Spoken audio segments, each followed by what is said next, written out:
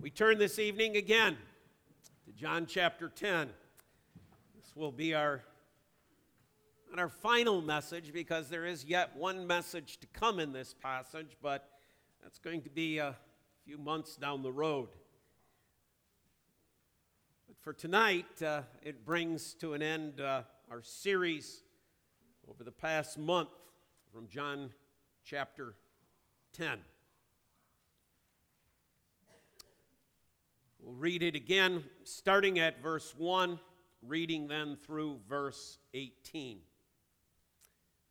Hopefully, as we read through the various verses, the various points we have made about the Good Shepherd will leap out at you from the passage. Let's hear God's breathed out word. Truly, truly, I say to you, he who does not enter the sheepfold by the door, but climbs in by another way, that man is a thief and a robber. But he who enters by the door is the shepherd of the sheep. To him the gatekeeper opens. The sheep hear his voice, and he calls his own sheep by name and leads them out. When he has brought out all his own, he goes before them, and the sheep follow him, for they know his voice. A stranger they will not follow, but they will flee from him, for they do not know the voice of strangers. This figure of speech Jesus used with them, but they did not understand what he was saying to them. So Jesus again said to them, Truly, truly, I say to you, I am the door of the sheep. All who came before me are thieves and robbers, but the sheep did not listen to them. I am the door. If anyone enters by me, he will be saved and will go in and out and find pasture. The thief comes only to steal and kill and destroy. I came that they may have life and have it abundantly. I am the good shepherd. The good shepherd lays down his life for the sheep. He who is a hired hand and not a shepherd, who does not own the sheep, sees the wolf coming and leaves the sheep and flees, and the wolf snatches them and scatters them. He flees because he is a hired hand and cares nothing for the sheep. I am the good shepherd. I know my own, and my own know me, just as the Father knows me, and I know the Father, and I lay down my life for the sheep. And I have other sheep that are not of this fold. I must bring them also, and they will listen to my voice. So there will be one flock, one shepherd. For this reason the Father loves me, because I lay down my life that I may take it up again. No one takes it from me, but I lay it down of my own accord. I have authority to lay it down, and I have authority to take it up again. This charge I have received from my Father. Let's try the reading of God's word. Let's again bow in prayer. Our Holy Father, we come to thee thankful that we may enter thy house once again and worship and praise your holy name.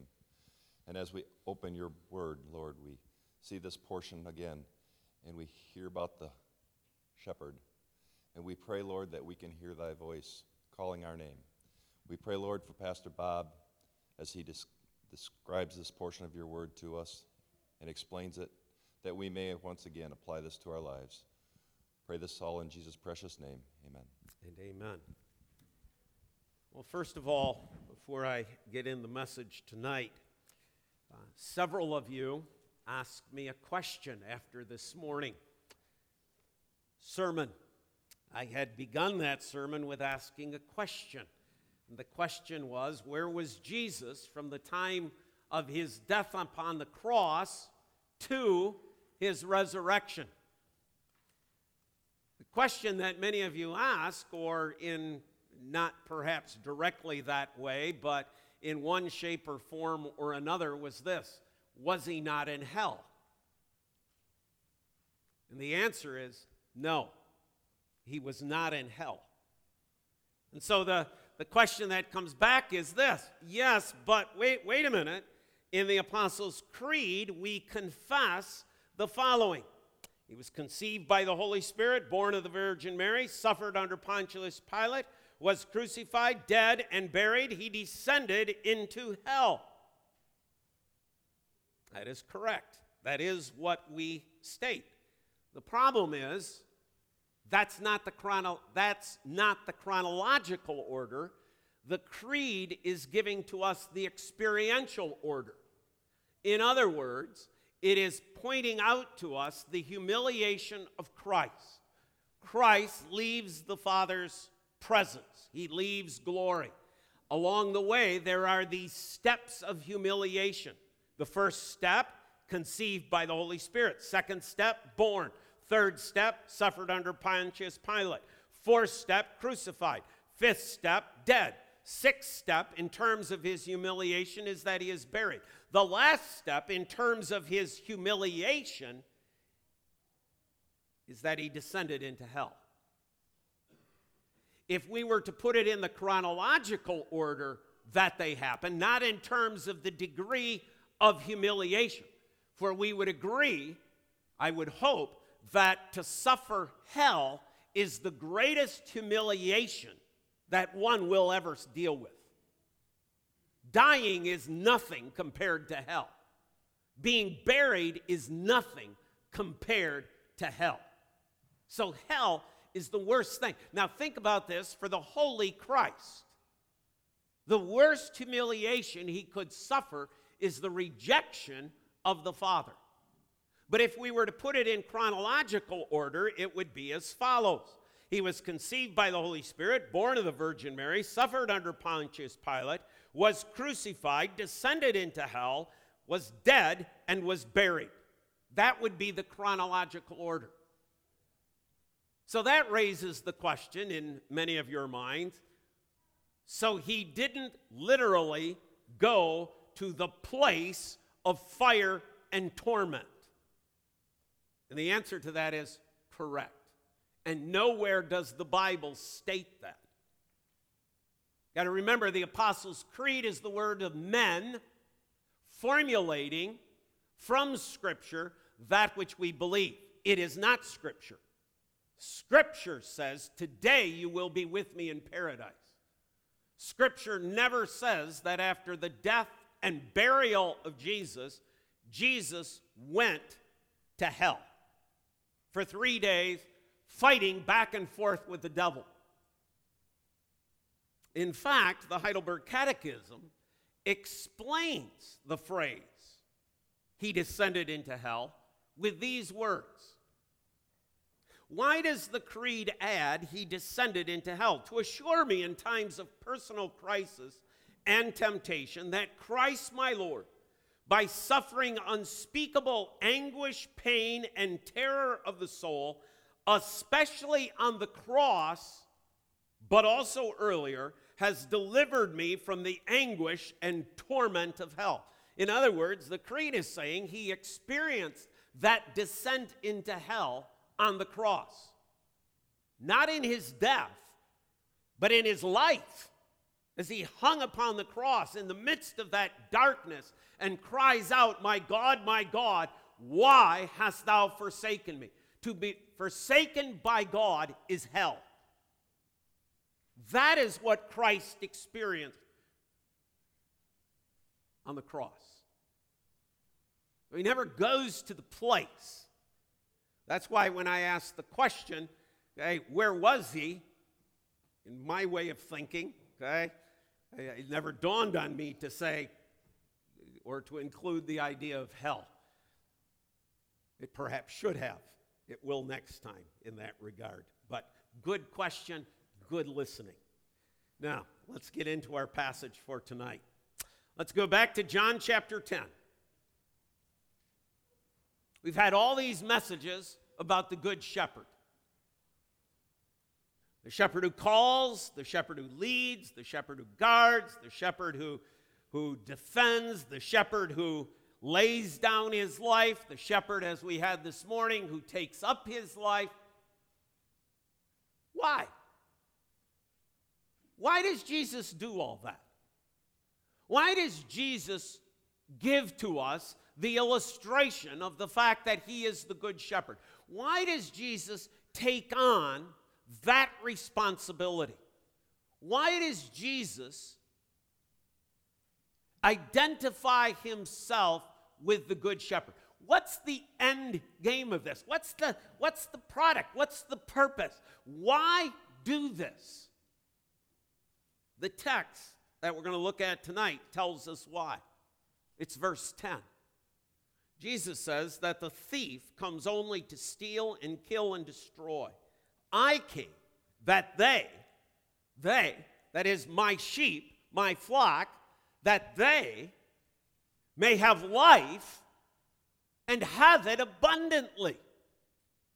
This is the reason he is the good shepherd, so that the sheep can have life and can have an abundant life. So what does it mean for a sheep, okay, the animal now, to have abundant life? Right? You're a sheep out there in the flock in a hillside somewhere, out there in the middle of Judea. How does a sheep define abundant life? What is abundant life for the animal, the sheep? Well, for like most animals, it would probably be defined this way: contentment. It is content.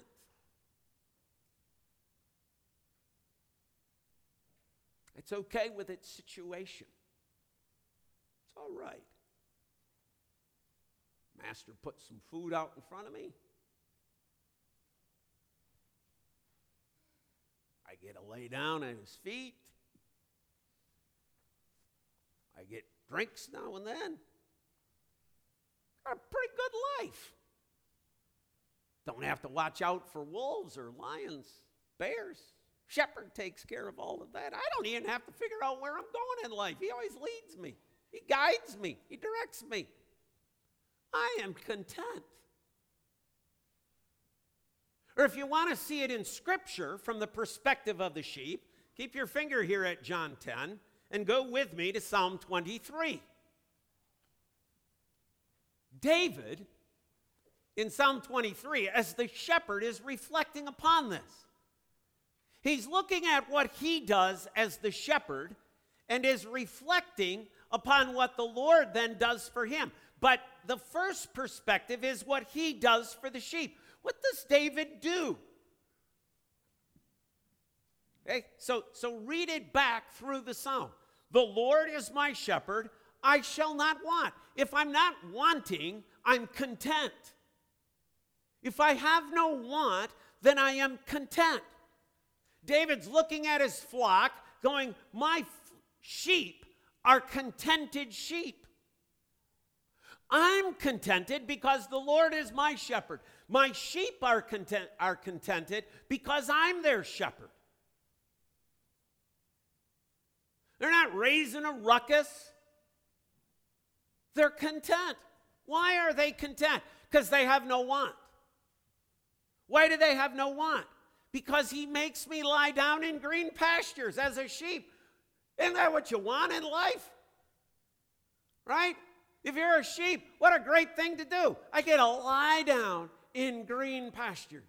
I don't have to lie down on rocks. I don't have to lie down on stones. I get to lie down on green pastures because that's where my shepherd takes me to. He takes me to green pastures. He makes me lie down in green pastures. He leads me beside still waters. My shepherd is such a great guy. My shepherd doesn't make me come to a riverbank that's overflowing, that's raging, that one misstep somehow or another, I might be swept away in the torrent. I get to come to a nice, calm pond, pool, slow-moving river, quiet waters. He leads me beside still waters. He restores my soul. He leads me in paths of righteousness for his name's sake. He don't lead me where I shouldn't go. He always leads me where I ought to go. And even though I, as a sheep, may walk through the valley of the shadow of death, I'm not going to fear any evil. Why?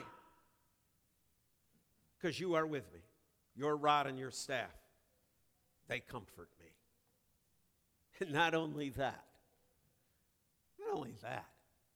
you bring me to your own table. And I will dwell forever in the house of the Lord. See, David, in writing this about the Lord and the Lord's blessing upon his own life and how he sees the Lord as his own shepherd, is looking at that flock of contented sheep. But there's another reason, isn't there? What does it mean for a sheep to have an abundant life? Not only in terms of its contentment, I shall have no want, but also in terms of production. Wool. See, not being raised for meat, but being raised for the wool. A contented sheep, a sheep that lives the abundant life, is a sheep that is producing an abundance as well. That it comes to its shearers, and the shearers take off huge amounts of wool. And the shearer, the owner, the shepherd looks at that sheep and smiles and says, "Good job, sheep. Good job. You've produced greatly."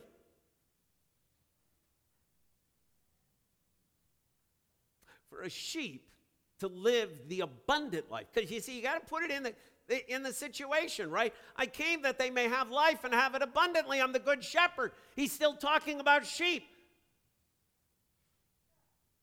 Contentment and production. But before we make that transference then to us, we've got to make sure that we do not miss the fact that Jesus in this statement said, "I came that they may have life." Life. And then he describes the life as abundant life. In John chapter 10, those sheep have life because of the shepherd. It is the shepherd who is guarding their life. It is the shepherd who is protecting their life. I came that they may have life. There is no life. There is no abundant living apart from the Good Shepherd. Let me make it plain. Apart from Jesus Christ, there is no contentment. Apart from Jesus Christ, you cannot ever truly live. Real life is lived only in and through Jesus Christ. I am the way, the truth, and the life. I am the resurrection and the life.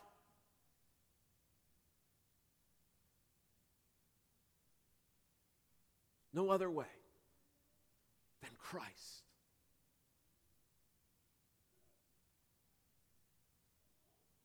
That's what we need to proclaim. That's what the other sheep who are not of this flock need to hear. You need Christ.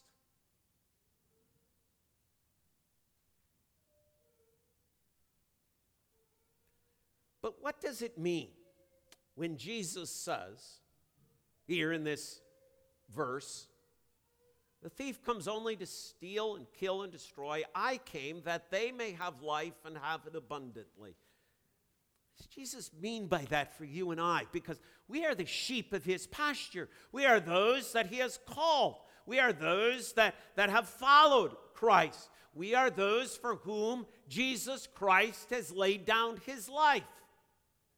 What does it mean that you and I have abundant life? We have life in Christ, but what does it mean to have abundant life in Christ? And I would submit to you, it's no different than it is for the sheep. That to have an abundant life in Christ means this, that we will be content. It's interesting that in the Latin, the root word from where abundant comes from means to overflow. My cup overflows. Right? Psalm 23. I don't just have a full cup, I have an overflowing cup. That's the Latin way of explaining the idea of abundant. I have life that is abundant. It is overflowing. In the Greek, it carries with it more the idea to have a surplus, to have remainders. It's the same idea that when Jesus had multiplied the bread and fish on those two occasions, and they have the leftovers, that is a remainder. That is an abundance. He didn't just supply the bare minimum. He provided so that they were all satisfied and they had leftovers. I'm sure some of you, if you were at some sort of family gathering this noon, you understand the term abundance because there were leftovers. There's probably leftover ham. There was probably leftover buns. There were leftover salad. There were leftover vegetables. Whatever it was you had, there were leftovers. You had enough, so much so that you went, oh, I'm full. I can't eat another bite. Yet there were more bites available. That is the life that Jesus is speaking about. I give you life, but I give you an abundant life, one that is overflowing, one that has a surplus, one that has more than what you actually need to live life from day to day. Jesus doesn't give us the bare minimum life. He doesn't call us to the miserly life. Jesus didn't come so that we can just eke out our Christian existence. He came so that we would have life, and that life would be an abundant life, overflowing, more than was needed, with surpluses to go around.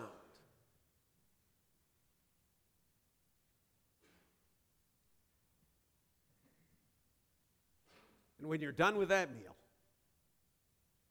and you're so full, you go, wow, I'm content. I'm not lacking anything. Everything I needed was there. That's the life that Christ says he became the good shepherd to provide. A life that says, I'm full, satisfied. I am content. I have no want. Now, we could probably go on for several weeks at this point with the various ways in which we are given the abundant life through the Good Shepherd, Jesus Christ. I just want to highlight 5 tonight. First of all, one of the abundances that we are given, it comes from Romans chapter 8, verse 1. There is now no condemnation for those who are in Jesus Christ. That, to me, is an abundant life. Not one charge will ever be leveled against me or against you if you are a believer in Jesus Christ. Not one note of condemnation will ever come forth from the lips of God the Father, God the Son, or God the Holy Spirit on the day of judgment. To those who are in Christ, there is the abundance of mercy and grace. He doesn't just give us enough grace to eke by with. The grace of the Good Shepherd is abundant. It's overflowing. I can live a pretty contented, not wanting Christian life, knowing that there is no condemnation. Secondly, I am promised that this good shepherd is never going to forsake me. He's never going to leave for a better gig. He's never going to stop being the good shepherd because he needs to retire. He will always be the good shepherd. He will continue to be the good shepherd.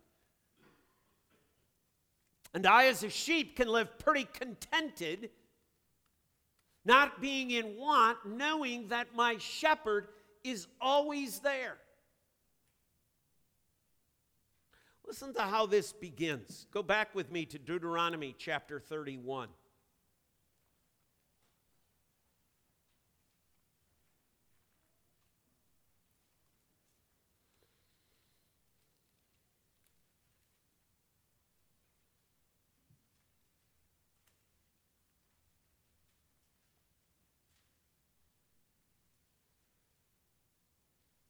Deuteronomy 31. Moses' sort of day of retirement. Joshua's taking over. 31 verse 6. Be strong and courageous. Do not fear or be in dread of them, for it is the Lord your God who goes with you. He will never leave you or forsake you. Go to Psalm 94.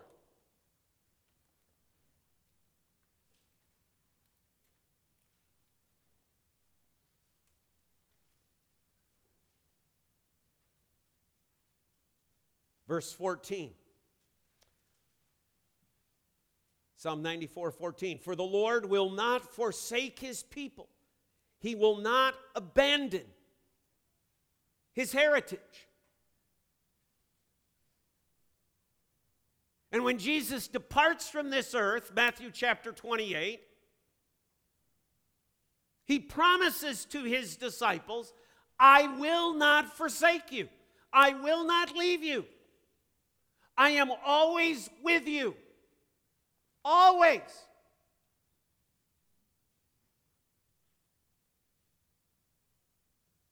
There's not one moment of my life or your life that we shall ever face that awful day of Christ hell. Not once. Not one moment. Not one moment will the Father ever turn his face away from us. Not one moment. Not in our hardest, toughest, darkest day.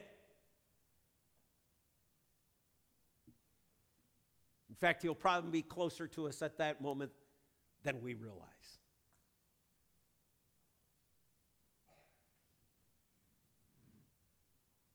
The Lord is my shepherd, I shall not want. Pretty content. Knowing that the Lord God himself is always, always with me. Third, turn to Romans chapter 8. Romans chapter 8.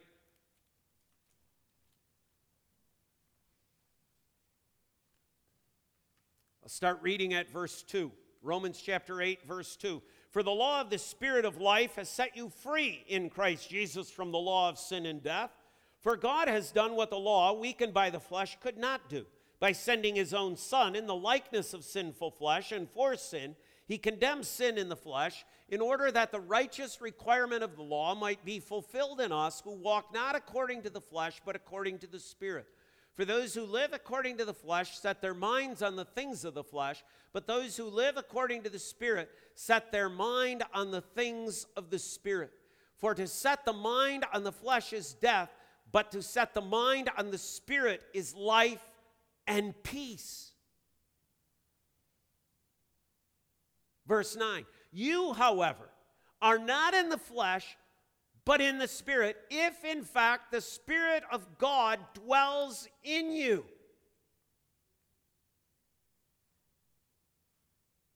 Anyone who does not have the Spirit of Christ does not belong to him. But if Christ is in you, although the body is dead because of sin, the Spirit is life because of righteousness. If the Spirit of him who raised Jesus from the dead dwells in you, he who raised Christ Jesus from the dead will also give life to your mortal bodies through his Spirit who dwells in you. The Spirit of God dwells, lives within you and I.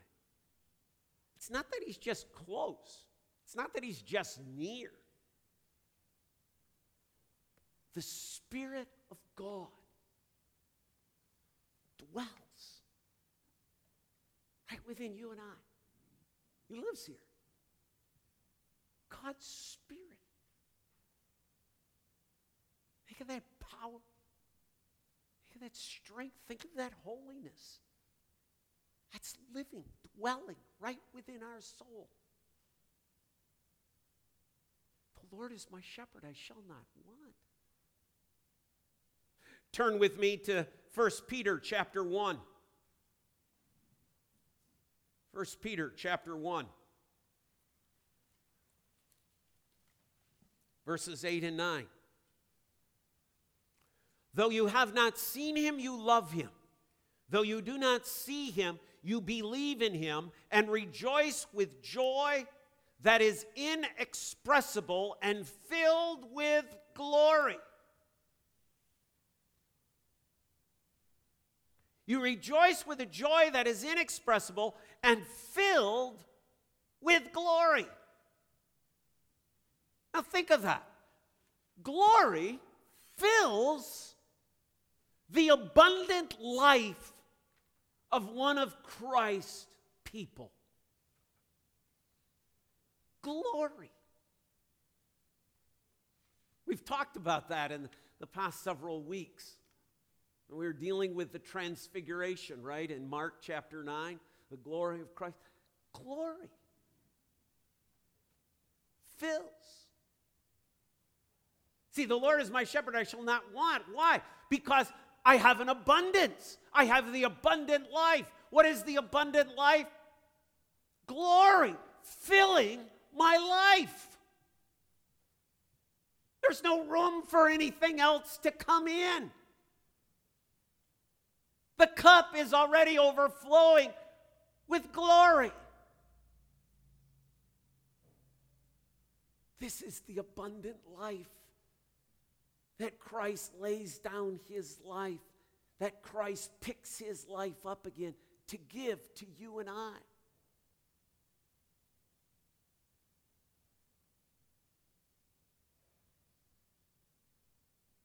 Jesus said in John chapter 14, verse 3, I am coming again to take you to be with me.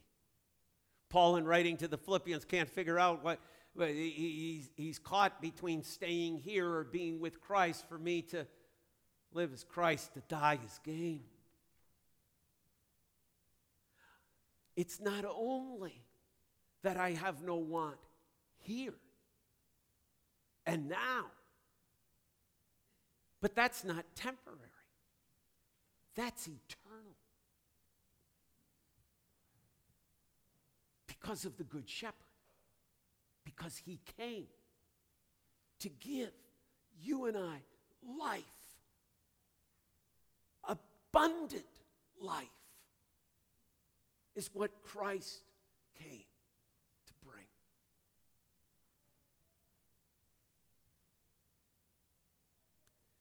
But there were two things, were there not, about sheep. If you're living in the abundant life, it's not only the contentment, it's also the production. The abundant life of the sheep is not just that which fills. The abundant life of the sheep overflows. See, so the question is, what's overflowing out of our lives? What is it? Peter wrote in 1 Peter chapter 2, verse 9, that we are the people of God. We belong to him. We are a holy nation. We are a royal priesthood. Why? Why? that we may declare the glory of him who called us out of darkness into his marvelous light, that we might declare his praises, that we might announce to the world that which the Good Shepherd has given to us. Life, abundant life. This is our proclamation to the world, declaring not that which we have done, but that which the Father, the Son, and the Spirit have filled our lives with.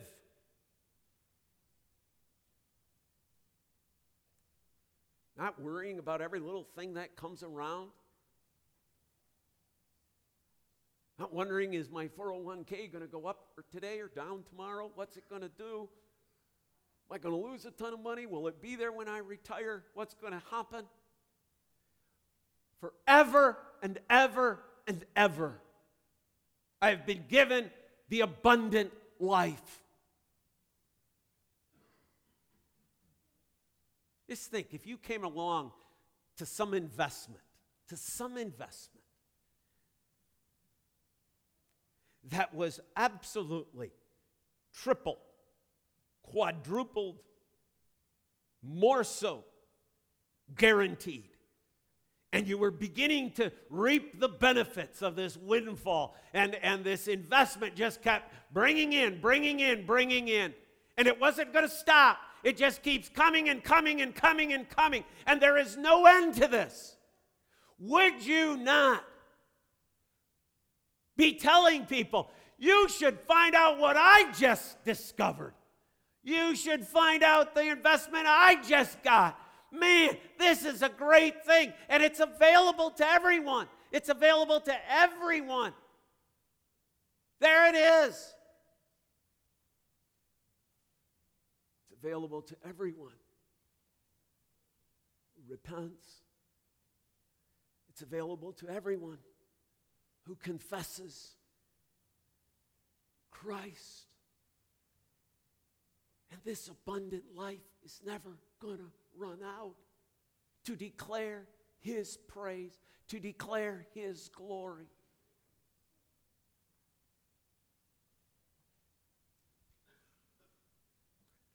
But the productive, abundant believer not only declares the praise of the Good Shepherd,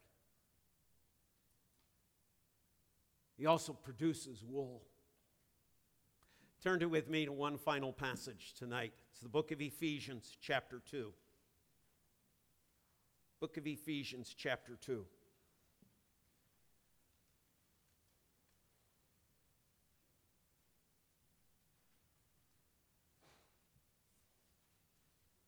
Now remember where we are in John 10. Why did the Good Shepherd come? The Good Shepherd came so that we might have life and have it abundantly.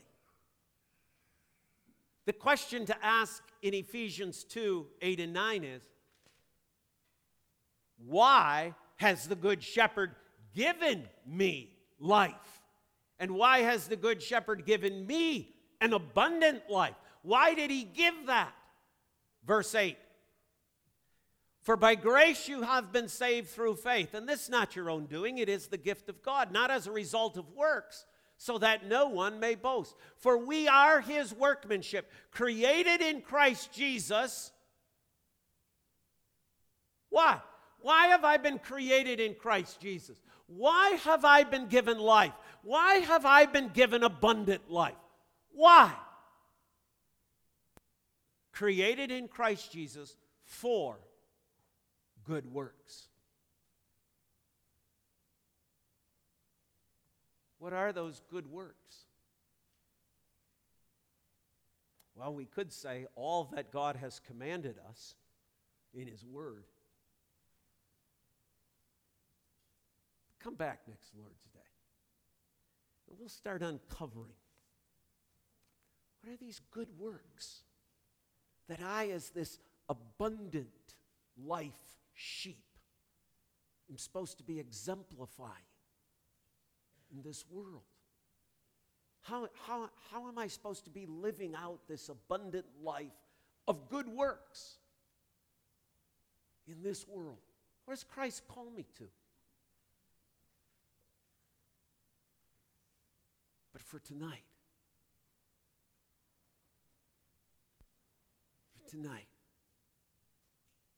all we can say is, the Lord is my shepherd. I shall not want. Amen. Amen. Father, this is what Christ came to do. Give us life. Give us the abundant life. To have that life overflowing. But Father, oftentimes, our sin, our doubt, gets in the way. Oftentimes, our laziness, oftentimes our failure to declare your praises, oftentimes our failure to live the life of good works out of gratitude to the abundant life you've given, sometimes makes it hard to see. That's not a failure in the work of the Good Shepherd, because in you we shall find no want. It's the failure in us. And so we come again confessing, Father, that we are sinners. Confessing we've murmured, we've complained like the Israelites of old. Confessing that sometimes we've been pretty dumb sheep. We've wandered away from the source of abundant life. We've wandered away from the Good Shepherd. And we wonder why life is so miserable. We wonder why there seems to be no abundance. It comes back to our sin, not your failure. So, Father, turn us again. Seek us out. Seek us out early when we go astray. Father, thank you for being that good shepherd, one who, when we wander, seeks his lost one. May we then, Father, may we truly experience in this coming week abundant living for your glory, for your praise. In Christ's name, God's people say, amen.